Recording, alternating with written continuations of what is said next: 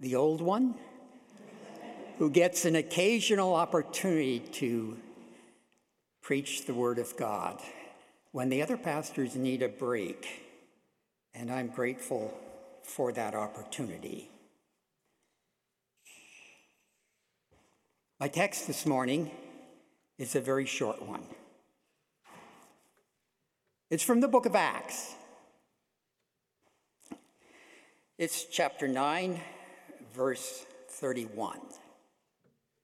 The shortness of my text may or may not portend a short sermon. So the church throughout all Judea and Galilee and Samaria had peace and was being built up and walking in the fear of the Lord and in the comfort of the Holy Spirit. Walking in the fear of the Lord and in the comfort of the Holy Spirit, it multiplied. Two characteristics, two features of a growing church: the fear of the Lord, the comfort of the Holy Spirit. Many of you are familiar with the Narnia Chronicles. One of the false economies in our marriage 50 years ago was buying a paperback version of them. I trust it won't fall apart right now. In the Narnia Chronicles, there's a Christ figure, the great lion Aslan. And as those two sisters and two brothers were being introduced to the horror in Narnia that needed to be fixed, and they were going to be part of it, they were to be introduced to Aslan. And they discovered that Aslan was not a man, was a lion. And Susan says, "Oh, I thought he was a man. Is he quite safe? I should feel rather nervous about meeting a lion." "That you will, dearie, and no mistake," said Mrs. Beaver. "If there's anyone who can appear before Aslan without their knees knocking, they're either braver than most or else just silly." "Then he isn't safe?" said Lucy. "Safe?" said Mr. Beaver. "Don't you hear what Mrs. Beaver tells you? Who said anything about safe? Of course he isn't safe. But he's good. He's the king, I tell you." Is Jesus safe? Is your God safe?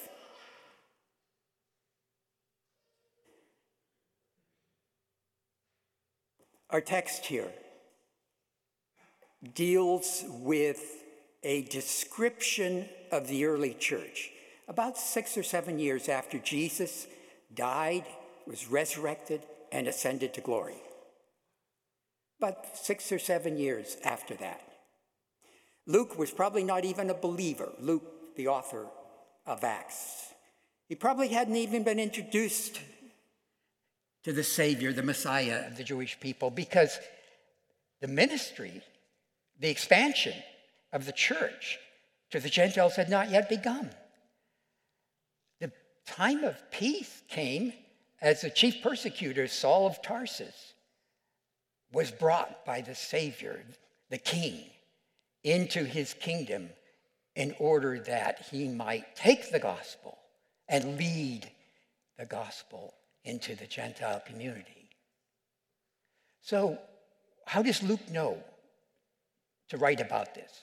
What Luke did, we're told in his gospel, is he sought out eyewitnesses.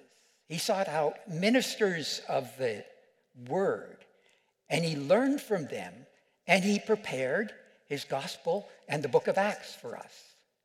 So there was some observers of the people, the redeemed people, the people of the way, the Christian community. There were some observers, and this is how they describe it. The church had peace, was built up, walking in the fear of the Lord and in the comfort of the Holy Spirit. Many of you will remember from American history that there was a French observer of the American democracy, de Tocqueville. Suppose there were an observer of the evangelical church in America today. Would they come up with this description of the church? Walking in the fear of the Lord and in the comfort of the Holy Spirit? Is that a description that you would comfortably think applies to Wallace? How many of you, I hope a number of you, this rhetorical question, read recently one of the missionary prayer letters from Tim and Wei Lon in East Asia about a Chinese pastor recently released from a long-term in prison and comes out of the church, comes out of prison and is greeted by his people as a hero. He deflects all the adulation. He says, "No, I'm no hero. I was so depressed that if they had offered me a chance to retract, I would have been tempted to take it." God's the hero. He preserved me. Is that walking in the fear of the Lord and in the comfort of the Holy Spirit? He's the hero. God's the hero. Well,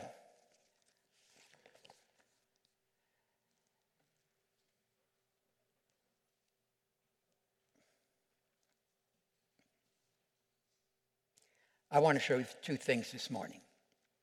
I want to show you, number one, the fear of the Lord is a continuing New Testament, New Covenant obligation for the people of God. In other words, don't just think of that as an Old Testament thing. Number two, I want to show you that the fear of the Lord is compatible with the comfort of the gospel, the comfort of the Holy Spirit. I want to prove to you that Acts 9:31 is not an oxymoron, joining two incompatible ideas, the fear of the Lord and the comfort of the Holy Spirit. Don't misinterpret that verse that Jamie used as the assurance of pardon in the worship service just minutes ago from 1 John 4:18. Don't misuse that word, that text, as an excuse not to practice the fear of the Lord. The fear of the Lord remains. And then finally, after I've done those two things, I want to apply our understanding of the fear of the Lord to our Savior's life. Now, in order to explain the fear of the Lord, I think a very good way to handle it is to give you some instances, remind you of some instances where the fear of the Lord was upon some of the people of God. And I'm going to major on the New Testament because that's where I'm emphasizing that the fear of the Lord is a New Testament concept. But it started back with Abraham, Isaac, and Jacob. The God of Isaac was called the fear of Isaac.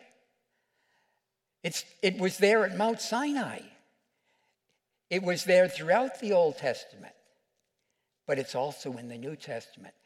Think for a moment about trembling Zechariah there in the temple courts as the angel announces to him that he and Elizabeth are finally going to have a son who will be the forerunner. Think of frightened Mary as the angel Gabriel announces to her that she's going to bear the Holy One. Think of the fretful fear of Joseph. And the same angel, Gabriel, comes and encourages him. The fear of the Lord that was there at the beginning of those scenes about the incarnation. And then moving into the ministry of the Lord Jesus, in the early ministry of the Lord Jesus, as he meets three fishermen, Peter, James, and John, and as he instructs them, throw your nets on the other side of the boat, and they do, and they have this miraculous catch, so that Peter and James and John are terrified. And Peter, the one who always talks first, throws himself on his knees and says, "Depart from me, Lord, for I am a sinful man." The fear of the Lord. The fear of the Lord in the presence of the miracles of Jesus. Think about that fellow that had the legion of demons on the other side of the Lake of Galilee. And as Jesus in his majestic power casts out that legion of demons, the local people who knew that character were so fearful of his power and his majesty that they said, "Please go away.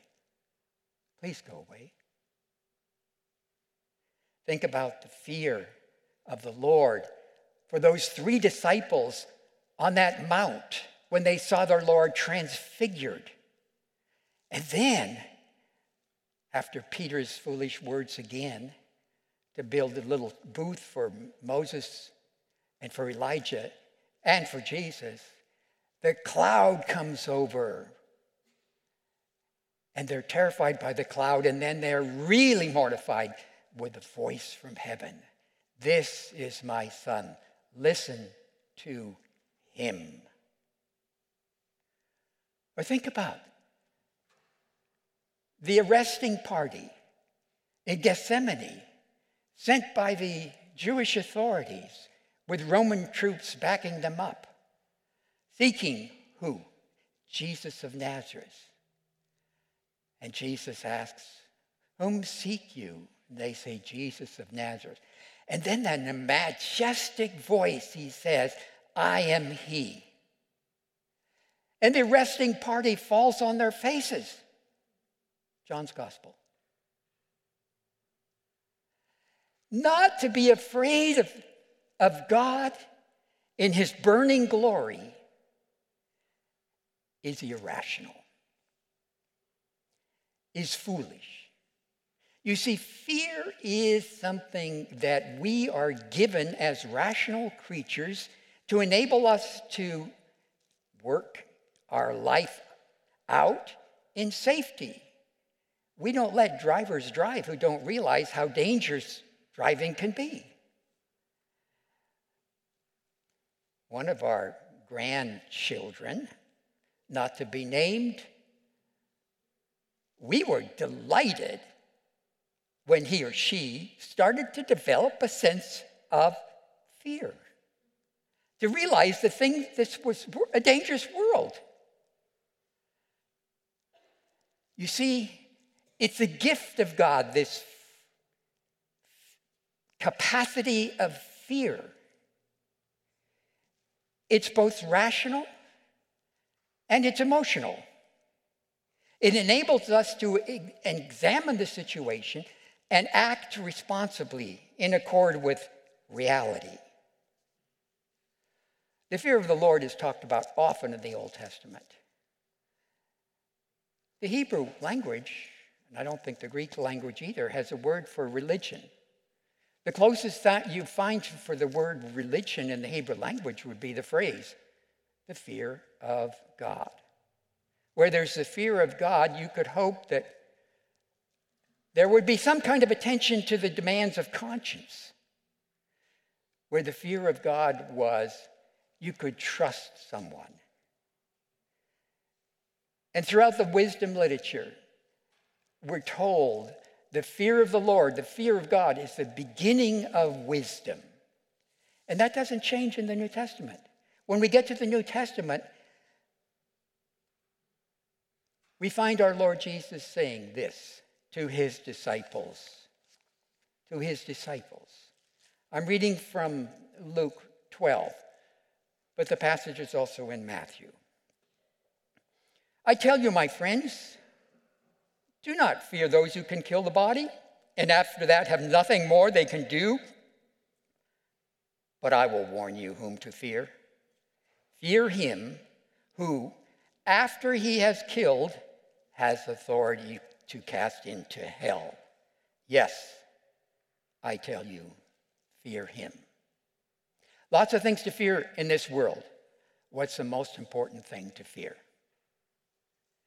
God. Because he's the author of life and death, both in this world and the next. God is the most important thing to fear. Not your neighbors, not your bosses, not the crowd that would despise you or make fun of you, not your bank account or the stock market. The most important thing to fear is God. And that's followed up, not just with the words of Jesus, but with the apostolic tradition as well. And one of the more important ones would be this passage from Philippians chapter 2, verse 12. Therefore, my beloved, as you have always obeyed, so now, not only as in my presence, but much more in my absence, work out your salvation with fear and trembling. Work out your salvation with fear and trembling. Now, as Jamie's already taken some of my punch here, this fear and trembling is reverence and awe. It's not terror, but it's still reverence and awe, lest we offend a gracious God. It's not just in Paul's letter in Philippians, it's also in 2 Corinthians chapter 7, verse 1. It's where we are told, I didn't have one of those stickies in that place. We're told, since we have these promises, the promises that God is our God and we are his people, that we are sons and daughters to the Lord Almighty. Since we have these promises, beloved, let us cleanse ourselves from every defilement of body and spirit, bringing holiness to completion in the fear of God. Bringing holiness to completion in the fear of God. Or 1 Peter chapter 1, verse 17. If you call on him as Father, who judges impartially according to each one's deeds, conduct yourselves with fear throughout the time of your exile. And now, why should we feel fear? We should fear lest we offend a holy God. We should fear because, as we're told in 1 Corinthians very bluntly, reflecting some of the words of Jesus, that we must all appear before the judgment seat of God. We must fear because, as John writes in his first epistle, there will be a time when he comes again. He will appear. And when he appears, we don't want to be ashamed of what we're doing. I have some definitions of the fear that I want to give to you that are found from various sources here. One of them on the Old Testament.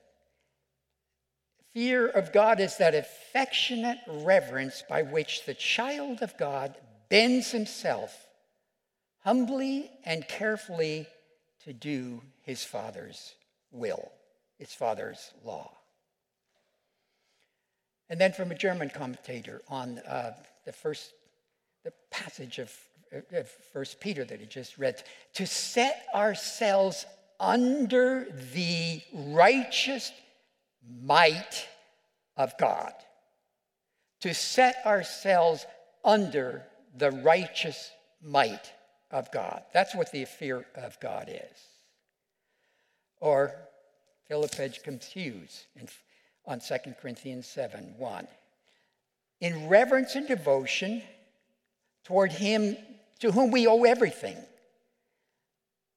in awe of him at whose judgment seat we must give an account of things done in the flesh, in dread lest through carelessness or disloyalty we should be ashamed before Christ at his appearing. 1 John 2. Behind this incident, this description of the church in Judea, Samaria, and Galilee was the incident of Ananias and Sapphira, where two members of the community of God had intentionally and willingly lied about what they were doing in order that they might look better. And you remember what happened to Ananias and Sapphira. They were judged, and fear came upon the community. We serve a holy, righteous God. We're going to come to the communion shortly. And one of the things the Apostle Paul says, some of you have fallen asleep. That's the word that's used of the death of believers. You've fallen asleep because of the way you misuse the communion. Well, I'm going to get to the heart of my sermon right now. I wanted to give you a description of what it means to live in the fear of God. So this is the heart. To live in the presence of God constantly. To take to heart Psalm 139, I cannot escape from the presence of God. That is the first thing I'm using to describe the fear of the Lord. Living in the presence of God. Secondly, life lived in dependence upon God. Taking Jesus' analogy from the upper room discourse, the vine and the branches analogy, taking that to heart, Jesus said, without me, you can do nothing. Remembering that we always are dependent upon him. Remembering like Nehemiah did. Remember the cupbearer in the Old Testament to the Persian king who was always supposed to look happy and delighted in his job as bearing the cup to the king. King doesn't want bad news. And he's just heard terrible news from Jerusalem, and his face is distorted, and the king notices, and the king says, what's the matter, Nehemiah? And Nehemiah quickly goes and asks help from God. That was life lived in the fear of God, knowing that he could go and ask for help. That's the second point. Life lived in the presence of God, life lived in dependence upon God, and life lived first and foremost in relationship to God. We all have many relationships. We have relationships to other humans. We have relationships to our responsibilities in this world, our job. We have relationships to material things that we are to be good stewards about. But what's our key relationship? Not our spouse, certainly not our stuff. Our key relationship is to God. That's to live in the fear of God. To live in the comfort and the fear of God. It's my favorite creed. I probably used it once every 6 weeks when I was doing orders of worship. What is your only comfort in life and in death? That I am not my own. My first responsibility is to my faithful Savior, who owns me, body and soul, in life and in death, because he fully paid for all my sins with his precious blood and has set me free from the tyranny of the devil. And because I belong to him. Well, I'm getting into the comfort now. But the comfort only comes when you first put your relationship to him, to Jesus, to the glorious Trinity, the Father who loves you and sent his Son for you. Well, that was my 3 points from my sermon. Okay, but I have another point I have to go through. Another 2 points, actually, I have to go through. The second point is the compatibility of the comfort with the fear. Every time we're told to fear God, we're told not to fear. Every time we're told to fear God, the comfort comes. Next, work out your own salvation with fear and trembling. Why? It's God who works in you, both to will and do his good pleasure. God is there, enabling you. The comfort. There's another passage that I want to read. It's from the book of Revelation. I mentioned that we all must give an account before the judgment seat of God. In the book of Revelation, there's letters to the 7 churches. How many of those 7 churches escape the Savior's criticism? 2 out of 7 in my reading. One of those that does the most poorly is the church of Laodicea. Remember, the 7th church, the lukewarm church. Hear these words from chapter 3, verse 19. Those whom I love, I reprove and discipline. So be zealous and repent. That's Jesus speaking. Is that terrifying? No, not terrifying. No, we have to use words like reverence and fear, not dread or terror. But it is certainly sobering that if Jesus loves you, he's going to reprove and discipline you. He's going to be calling for your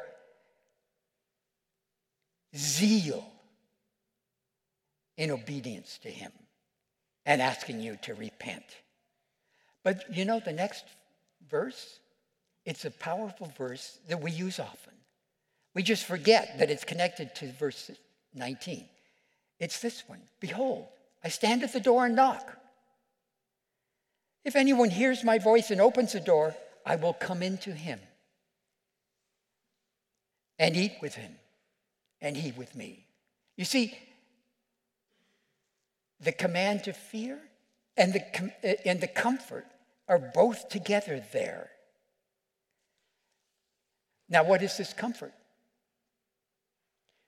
This comfort is the comfort of the gospel. This comfort is the comfort that God is our God. We are his people. We are united to him through the work of our Savior Jesus. We are safe. The Good Shepherd has called. If we hear his voice, he says, anyone who hears my voice and receives me, I will never cast out. That's the comfort. You see, because we have that comfort, we need not fear the terror. Because that terror was taken by our Savior. Which takes me to the last point here. Did Jesus, the God-man, your Savior, your pioneer, did he experience the fear of God?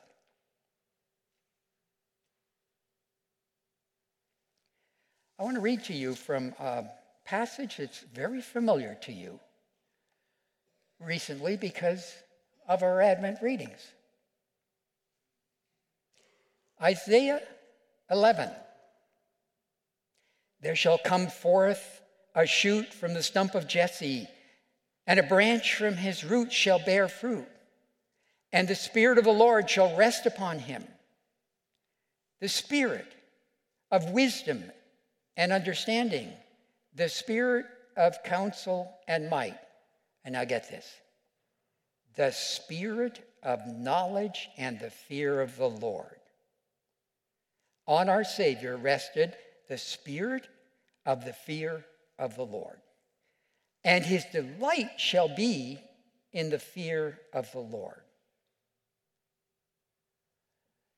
So if my description of what it means to walk in the fear of the Lord in terms of the presence of God, in dependence upon God, and in your primary relationship being directed to God, if that's a true description of the fear of God, the fear of the Lord, did Jesus live that kind of life? Yes, he did. For you, for me. His relationship to his Father was primary. Read through some of those conversations of the Gospel of John. Some of them are agonizingly difficult. And what Jesus is doing there is constantly going back to what his relationship is to his Father. His dependence upon the Spirit. The Luke's Gospel emphasizes how the Spirit of God is there constantly enabling him. He was aware of the presence of God. He sought out times of private prayer. He was all night alone on the mountain praying just before he names his 12 apostles.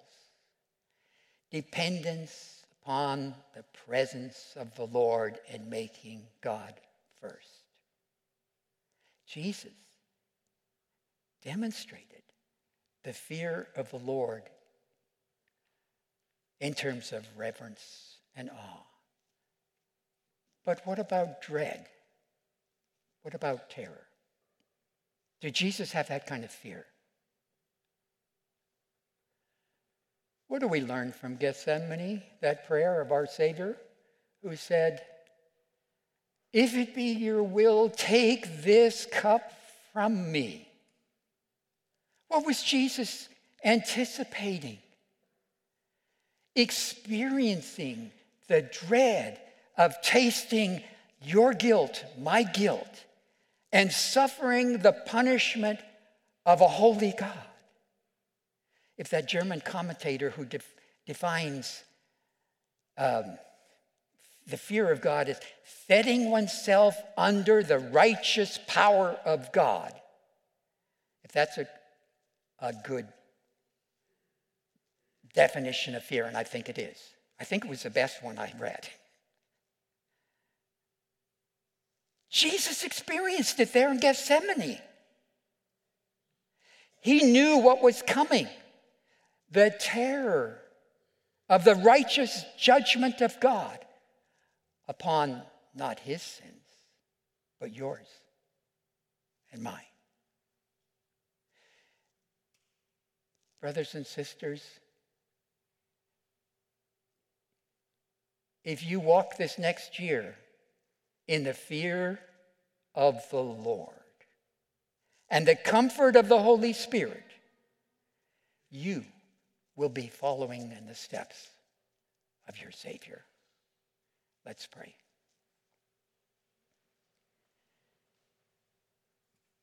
Father in heaven, thank you for your word, its power. Lord Jesus, thank you for leading the way, being our pioneer, and tasting the judgment that was due us for our sins. Holy Spirit, thank you for bringing the comfort of the gospel to bear in our lives, using this word that you inspired and driving it home in our hearts. Thank you that because we fear, we are comforted. In the name of Jesus, we pray. Amen.